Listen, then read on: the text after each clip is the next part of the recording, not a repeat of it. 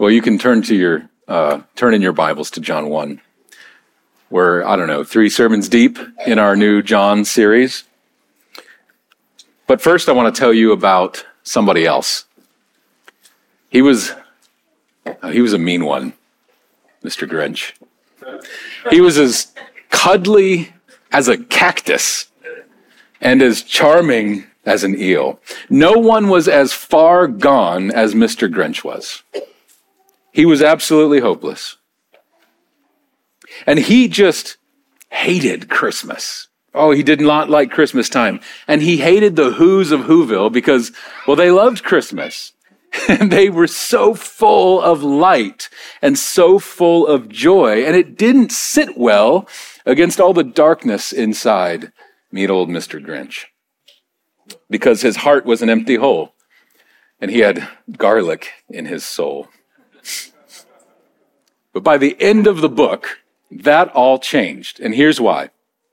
He took away Christmas and he snuffed out all the lights, but he found that he could not take away their joy. And this witness to the light that they had from within them, a light that the darkness could not overcome, it transformed the Grinch.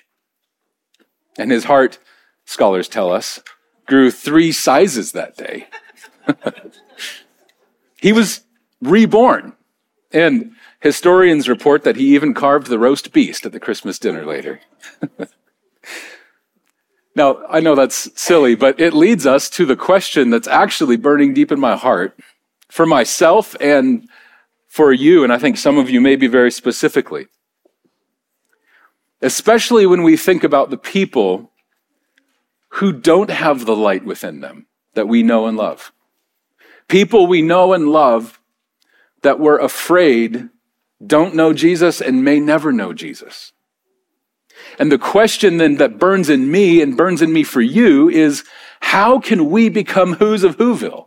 So full of light, unquenchable hope, that no darkness can overcome it. No matter what happens in our circumstances, no matter what lights go out in this world. How do we get like that? In this church family, just in this little body, we've rubbed shoulders with lots of darkness, tragedy, death, and trauma, and suffering. Horrible pain, emotional, physical. Some of you are grappling with diseases that may never go away. Some of you have lost loved ones, not just relationally, but actually to death. And most of us, if not all, love someone dearly who just doesn't love Jesus. And maybe who stiffens their neck and stubbornly refuses to see the light. And I don't know, maybe you want to give up. Maybe we have given up. Or maybe we've forgotten. Here's how people like us can get that unquenchable light and hope. We'll have to know these 3 things from John 1, 6 through 13. And we'll go through them, and then I'll try to summarize at the end. The 3 things, these are 3 points for the day, are this. 1, God uses witnesses. 2, the world doesn't know the light. And 3, Christians are born of God. So if you haven't turned there already, please turn to John 1, 6 as I pray for the Lord's help. Father, you know my weakness this morning. You know my mental exhaustion and inability to speak, but I remember Moses and know that it's your word and your ability to speak that matters, and this is your word and your people, and I trust you with it.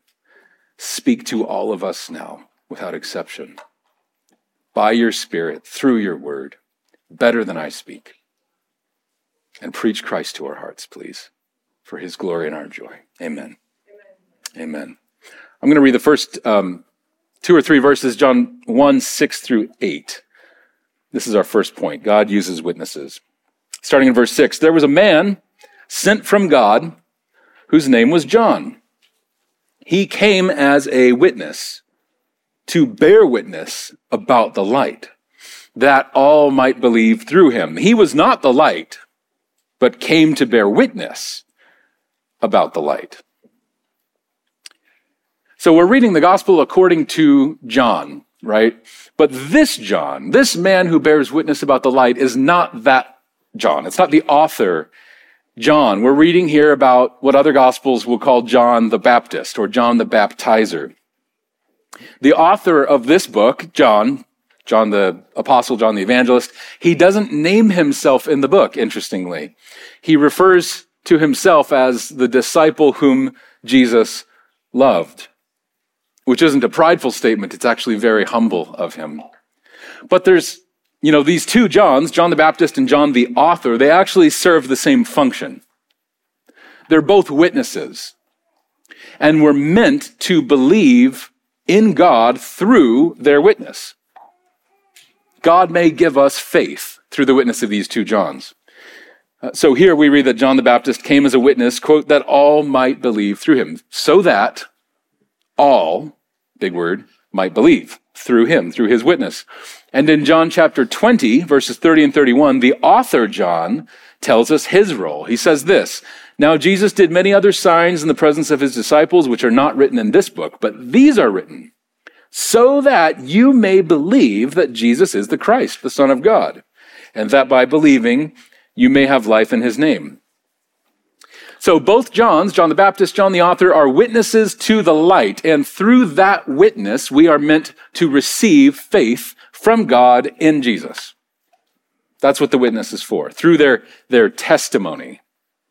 And by the way, witness and testimony, if you see them in the Bible, are the same words underneath. They're synonyms. They mean the same thing. Now, John the Baptist himself is a very remarkable figure. He's so remarkable that there are even religions that follow him over Jesus. They're not Christian, but it's a real thing. He's a very remarkable person. Jesus says elsewhere, he says, among those born of women, no one is greater than John. He says, but I tell you, even the least in the kingdom of God is greater than he is. But no one's greater than John up to the point of the new covenant.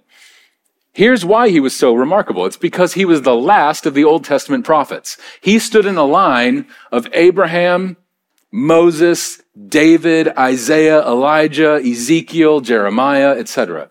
These great noble men who served God when it was at its hardest.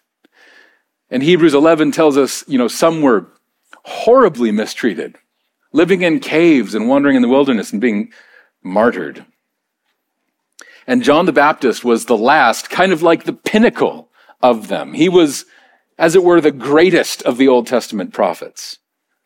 In fact, he's basically portrayed in the Gospels as an embodiment of the Old Testament. Think about what you know about John the Baptist. He's sent by God, similar to Moses and Elijah. He was an Israelite living in the wilderness where the Old Testament Israelites spent so much of their time in exile from Eden, in the wilderness after being freed from Egypt, in the wilderness of exile in Babylon and Persia and Assyria. He ate, what did he eat? Two things. Anyone remember? Locusts and honey. Locusts to remind us of the plagues of Egypt and of Joel, and honey to remind us of the bounty of the promised land. And he's wrapped in animal skins. Remember, it says he wore a hairy cloak and a belt, I think, of camel, like Adam when he left the garden, clothed in an animal skin. Or like, I think as Mo actually pointed out to me some time ago, I never caught this until you did, the tabernacle. On the inside is beautiful and full of gold. On the outside is animal skins. The tabernacle that points to the temple, and the temple that points to Jesus. That's John the Baptist's job. As a sort of figure that embodies the themes of the Old Testament, his job is to bear witness about the light, because that's the Old Testament's job. That was the job of every prophet, every story, everything that comes before Matthew points to Jesus. It points to the light. It is a light, but it's not the true light. Like John the author writes about Jesus, the true light was coming into the world. That doesn't mean everything else was false. It means he's the ultimate one to which they all pointed. And as John the Baptist himself says later, he must increase and I must decrease. Because that's When a thing is meant to point to something else, when that real thing comes on the scene, then you've done your job. You've served your purpose. You've heralded the king, and now the king has come. He was not the light, John the Baptist, but he came to bear witness about the light. The question is, why? Why does God need to use people like John and us? Why doesn't God just talk to you directly? It's a good question, right? I don't have an answer for that. I wish I did, but I can tell you that though God could have spoken directly to Pharaoh and said, "Let my people go," he chose to send Moses. And that was a wise choice. And we've all benefited from that. And he could have spoken when David sinned against Bathsheba. God could have come down and convicted David of his sin, but he sent the prophet Nathan to tell a story about a little lamb. And it was better that way. And he could have spoken directly to King Hezekiah, but he sent the prophet Isaiah, etc., etc. Here's why that doesn't bother me. It's two reasons. Two reasons why not knowing the answer doesn't bother me. One, it's because it lifts up and dignifies creatures like us. The king could come directly, but there's something so ennobling about the king laying his hand on your shoulder and saying, "Will you go speak for me? I'm going to give you my words. Would you do me the privilege of announcing them to people?" There's such nobility and dignity in that. And the second reason is because a testimony is best established by 2 or 3 witnesses. And we have less grounds to dismiss God when he speaks through witnesses and confirms that witness himself. And he's given us so many witnesses. So many things testify to the truth of God. The Bible itself is a giant witness.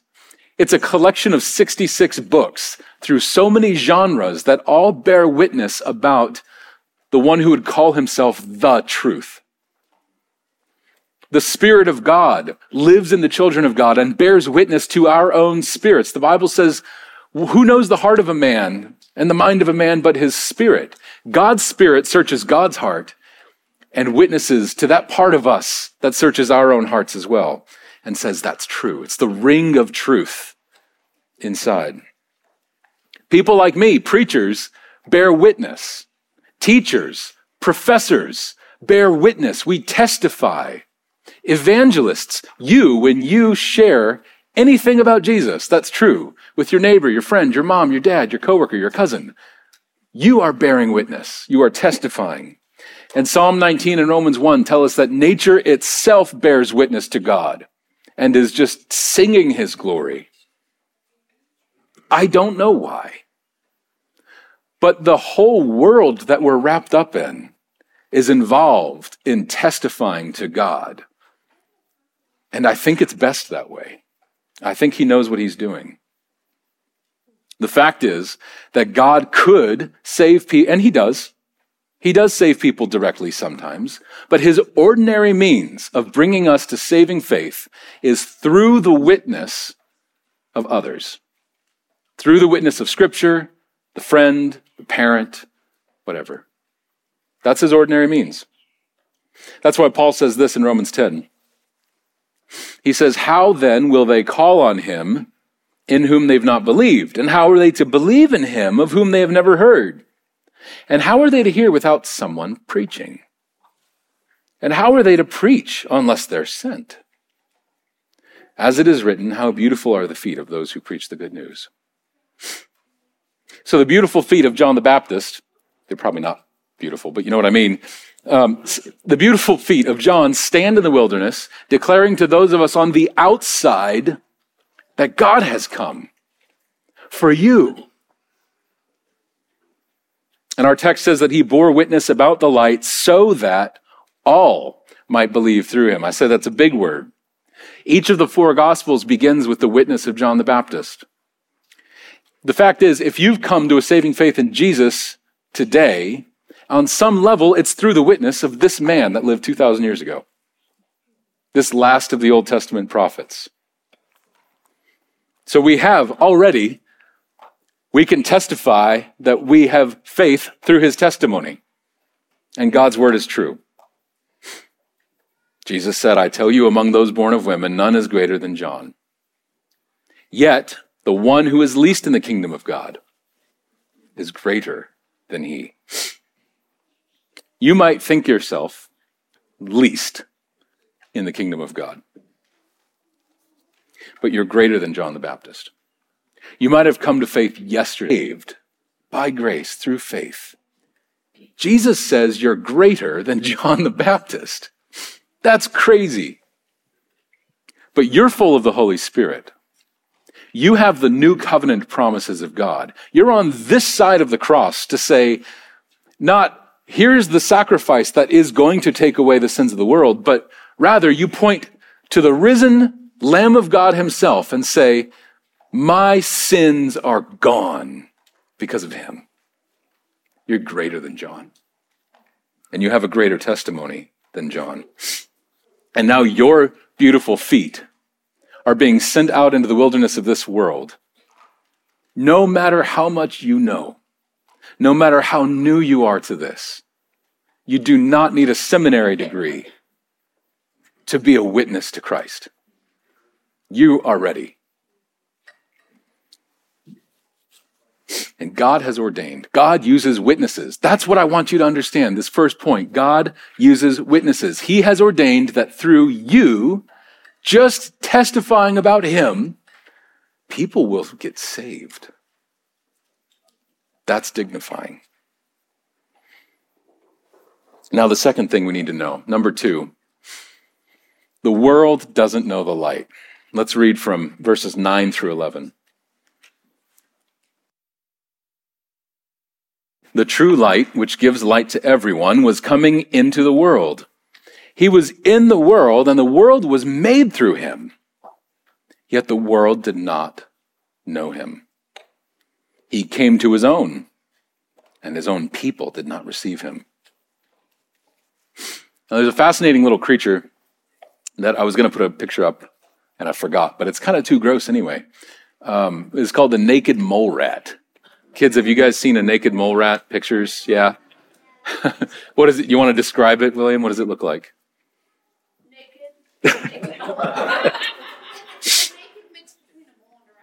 A naked mix between a mole and a rat. That's a great description. It's a weird, shrivelly little creature that has no hair whatsoever. But what's really striking about the naked mole rat is it spends its whole life deep underground, and it has eyes, but it doesn't have the use of its eyes. It can't see the light. In fact, I don't know whether it was sort of, something that occurred over a long period of time or whether this was by design, but they have skin over their eyes. What's the point? I don't know. But it spent too much time in the darkness, and it cannot know the light. Even if you were to bring it out of its hole, it wouldn't know. Or if you were to send the light down into the hole, it doesn't know the light. Perhaps a more fitting illustration, again, too gross to put a picture on screen, is Gollum from Lord of the Rings. Gollum was once hobbit-like, living, laughing, and playing on the banks of a river in a nice little cottage with his grandmother and fishing, singing, until he did such a foul deed one day that his shame and guilt and social rejection drove him into a hole. And he went deep, deep into the roots of the mountain and didn't see the light for hundreds of years. He was in deepest darkness. And he didn't lose the use of his eyes like the rat. But rather, even though he could see the light, he hated it. It hurt. It made him feel so seen and so exposed. That's how John describes the world. That's how John describes me before God made me born again. Just Gollum. I could see the light. I just didn't love it. What has happened to us creatures that we've grown so accustomed to our darkness that the light is abhorrent to us? Or to put it another way, what foul thing have we eaten that has so changed our taste buds that the flavor of the fruit of the tree of life becomes repulsive to us? It's unthinkable. So is sin. But the question is, what would it take for our eyes to be opened and our senses to be renewed and our taste buds restored so that we start to love the light? Is it even possible? Well, 7 chapters later in the book of John, Jesus is debating this very thing with a group of Pharisees who were very much opposed to his ministry and on the defense. And here's what Jesus says. I'm going to read 6 verses or so from John chapter 8. The Pharisees say to Jesus, "We have one Father, even God." Jesus said to them, "If God were your Father, you would love me, for I came from God, and I am here. I came not of my own accord, but he sent me. Why do you not understand what I say? It is because you cannot bear to hear my word. You are of your father, the devil, and your will is to do your father's desires. He was a murderer from the beginning and does not stand in the truth, because there is no truth in him. When he lies, he speaks out of his own character, for he is a liar and the father of lies. But because I tell the truth, you do not believe me. Which one of you convicts me of sin? If I tell the truth, why do you not believe me? Whoever is of God hears the words of God. The reason why you do not hear them is that you are not of God." Those are hard words. If you've ever been taught the picture of like the soft philosopher Jesus who doesn't offend people, that's not the real Jesus. The truth can be very hard to hear, but that doesn't mean it's wrong. Before any of us were of God, we were of the devil, by which he means we had no capacity to love the light or to hear the word of life. And so we did what the darkness does. What hope is there then if we are not of God? Are we doomed?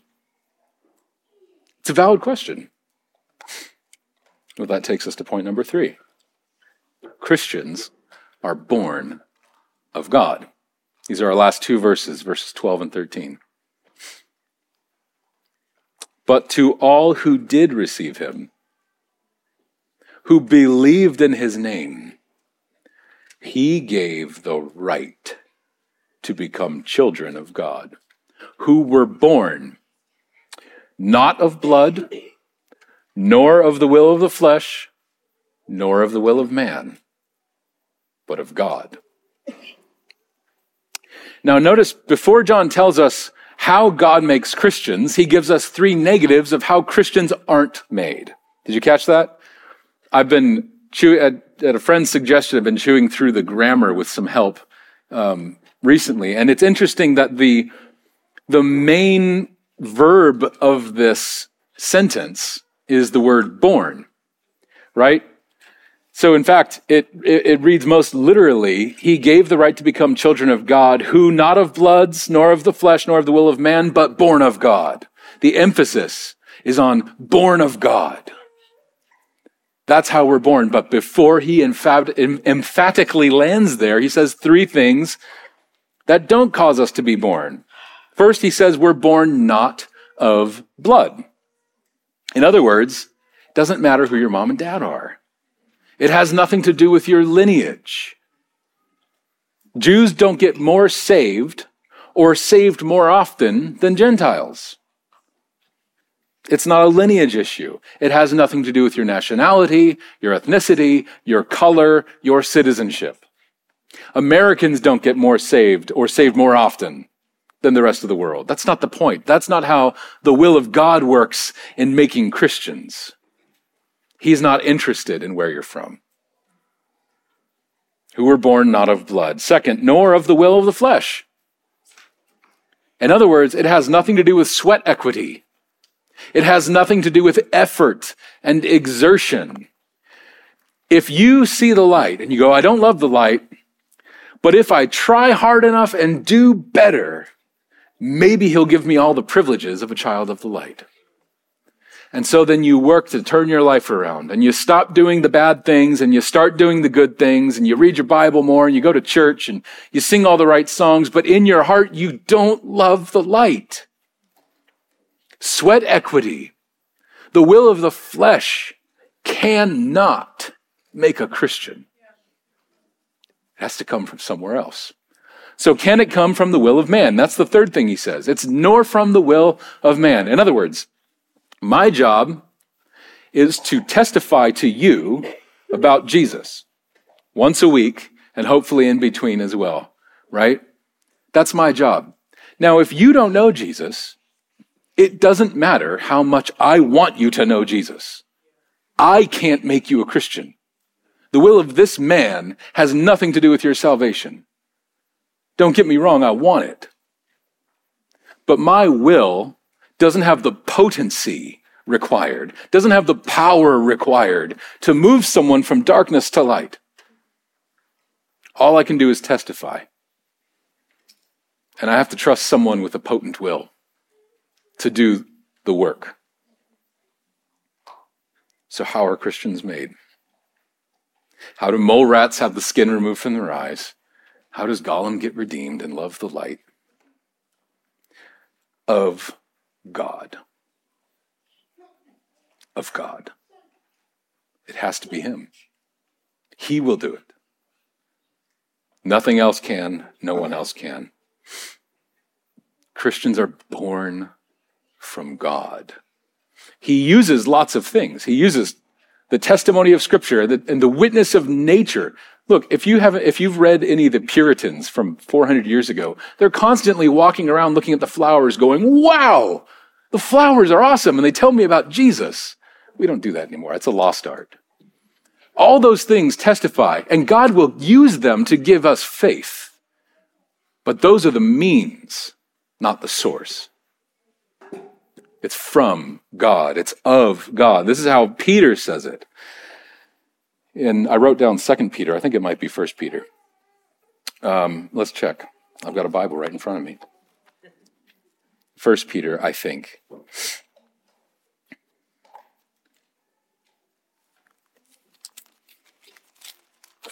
Anytime I quote Scripture, you're always welcome to flip and check that I'm getting it right. It is 1 Peter. 1 Peter 1, 3-4. Listen to this. Listen for agency, for where your salvation is from. Listen. Blessed be the God and Father of our Lord Jesus Christ. According to his great mercy, he has caused us to be born again to a living hope through the resurrection of Jesus Christ from the dead, to an inheritance that is imperishable, undefiled, unfading, kept in heaven for you, who by God's power, not your power, who by God's power are being guarded through faith for a salvation ready to be revealed in the last time. God has caused us to be born again. Now, in our experience, there was a moment when I was 19 where I knelt on my bedroom floor at midnight and said, I give up. You win. You're Savior and Lord, and I'm yours. My will was involved. I believed a testimony, and I received and believed. I did a thing, but it was all from God. You know how I know? It's because I was sitting there watching a movie about Bob Dylan. I wasn't praying. I wasn't seeking the Lord. I wasn't reading the Bible. God interrupted my life and said, it's time for you to serve me like I served you. I was born of God. All who are born again are born of God. So yes, God uses testimony as a means of salvation, but he remains the source. Now, because we're down to one car and snow and all that, Becca and the kids had to come in early with me this morning. And Becca used the griddle that we have downstairs in the kitchen to make breakfast for the kids and myself and Taylor. And I'm glad that was there. I'm glad we had the griddle. But I'm not going to thank the griddle for breakfast. It was just the means. I love the griddle. I appreciate the griddle. I'm going to pay attention to the griddle and take care of the griddle. But I love my wife who made the food in a different way. And I'm thankful to her, not the thing. Do you see what I'm getting at? Love the testimony. Listen to the testimony. Don't get away from this. Listen to good preaching. But don't love it like you love the source. God uses means, but he's the one from whom all blessings flow. Which means that I'm preaching to you this morning, but behind my words stands a preacher whose will has potency and power. And if I say light, nothing happens. When God said light, light came into existence. That's who's preaching. In his book titled Evangelism and the Sovereignty of God, which, by the way, if this is a difficult topic for you, I recommend. It's by J.I. Packer, Evangelism and the Sovereignty of God. I think it's in the introduction, Packer makes this point, that no matter what we think about the idea of God being in total control, which is what we mean by sovereignty, we're all that kind of Christian when we pray. Because no one prays, God praise me for making me a Christian. We all understand when we're on our knees before Christ that it's of God, that we're born of God. We say, thank you for making me a Christian. I was in a pit and you lifted me up. I was sinking in the mire and you put my feet on solid ground. Thank you for making me a Christian. We all believe that in prayer. God makes us Christians through the testimonies about the light. And through those testimonies, he gives us faith. And by that faith, through that faith, he saves us. By grace, as Ephesians says. It's a gift. Now, as I wrap this up, I have 4 points of application.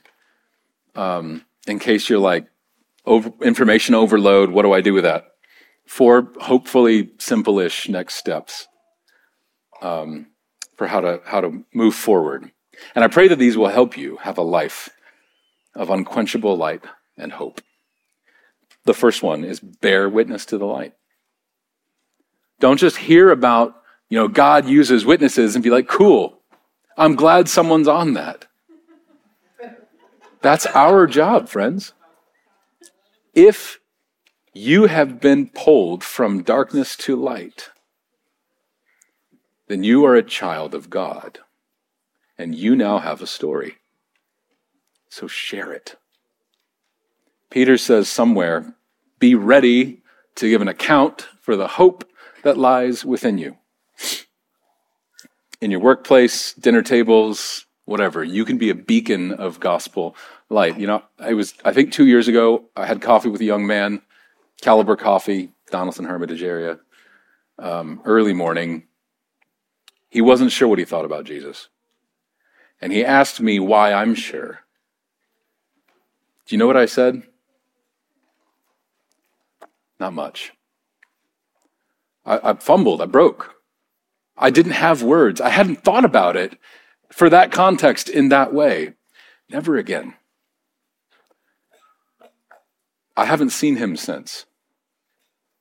And I just pray the Lord brings somebody who is ready to give an account for the hope that lies within them. Because I wasn't. That's okay. I've talked to Jesus about it. He knows our frame. You never have to beat yourself up for missteps in the past or inadequacies in the past. Jesus fills all in all, not us. We're just human. But everyone is an opportunity to go, Lord, would you help me know my story with you? can you remind me of why I love you so much? And then help me to walk the next person through that story over a cup of coffee. That's the first point of application. Bear witness to the light. You've got a story. Work on it. Don't beat yourself up about it. Think about it. Pray about it. Talk to friends about it. Help each other with that. Number 2, don't lose heart. When the world doesn't know the light, remember, I already knew that. That's not a surprise. We read the Bible to remember what the world is really like. You know, somewhere in John chapter 2, John somewhere, Jesus knew what was in the heart of man, and for his part, he did not entrust himself to them. How did Jesus know what was in the heart of man? He was a student of Scripture. The Bible reminds us what we're like. That's how we know ourselves. That's how we know this world. So don't be surprised when the world doesn't love the light. Don't get discouraged. You share Jesus and people don't flock to the altar call. Doesn't always work that way. Don't lose heart. 2 Corinthians 3 and 4, Paul's talking about the reality that for many people in the world, a veil lies over their face when they look at Christ. They can't see him clearly. They can't love the light. And Paul says, what do we do about that? We have a ministry of preaching Christ to people with veiled eyes who can't see him. Here's what he says, 2 Corinthians 4:1. Therefore, having this ministry by the mercy of God, do not lose heart. Paul says this very ministry is a gift that we don't deserve.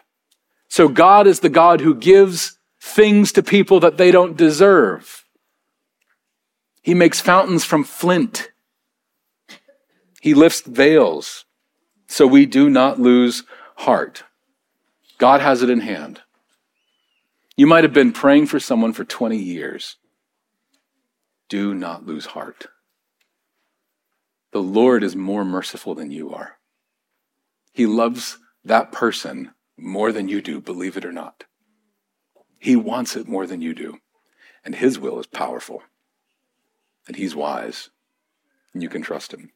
Number 3 of 4, so we're nearly done. If you have believed the testimony about Jesus, then John chapter 1, 6 through 13 tells us he gave you the exousian, the right, the authority to become a child of God. The naked mole rat becoming royalty. Come on. That's amazing. So remember your inheritance. You're a child of the King. Romans 8, 16 through 17 says this. The Spirit, capital S, God's Spirit himself, because the Spirit of God is a person, the Spirit himself bears witness with our spirit that we are children of God. And if children, then heirs of God, and fellow heirs with Christ, provided we suffer with him, in order that we may also be glorified with him. You could sit on that one for a while. You're an heir of God. You get what Christ gets in the inheritance. So you will suffer here for a little while. And then you'll enter into glory. Not as a golem or a mole, but as a child of God. Children of the light. And as a child of God, you have the authority, the right to bear witness about him. You get to tell people what your Father is like no one else can. You're his child. You have the right also, the right to eternal life. Not because you earned it, right? Not of blood, not of the will of the flesh, nor of the will of man, but because you've been born of God. And Christ died for you to have that.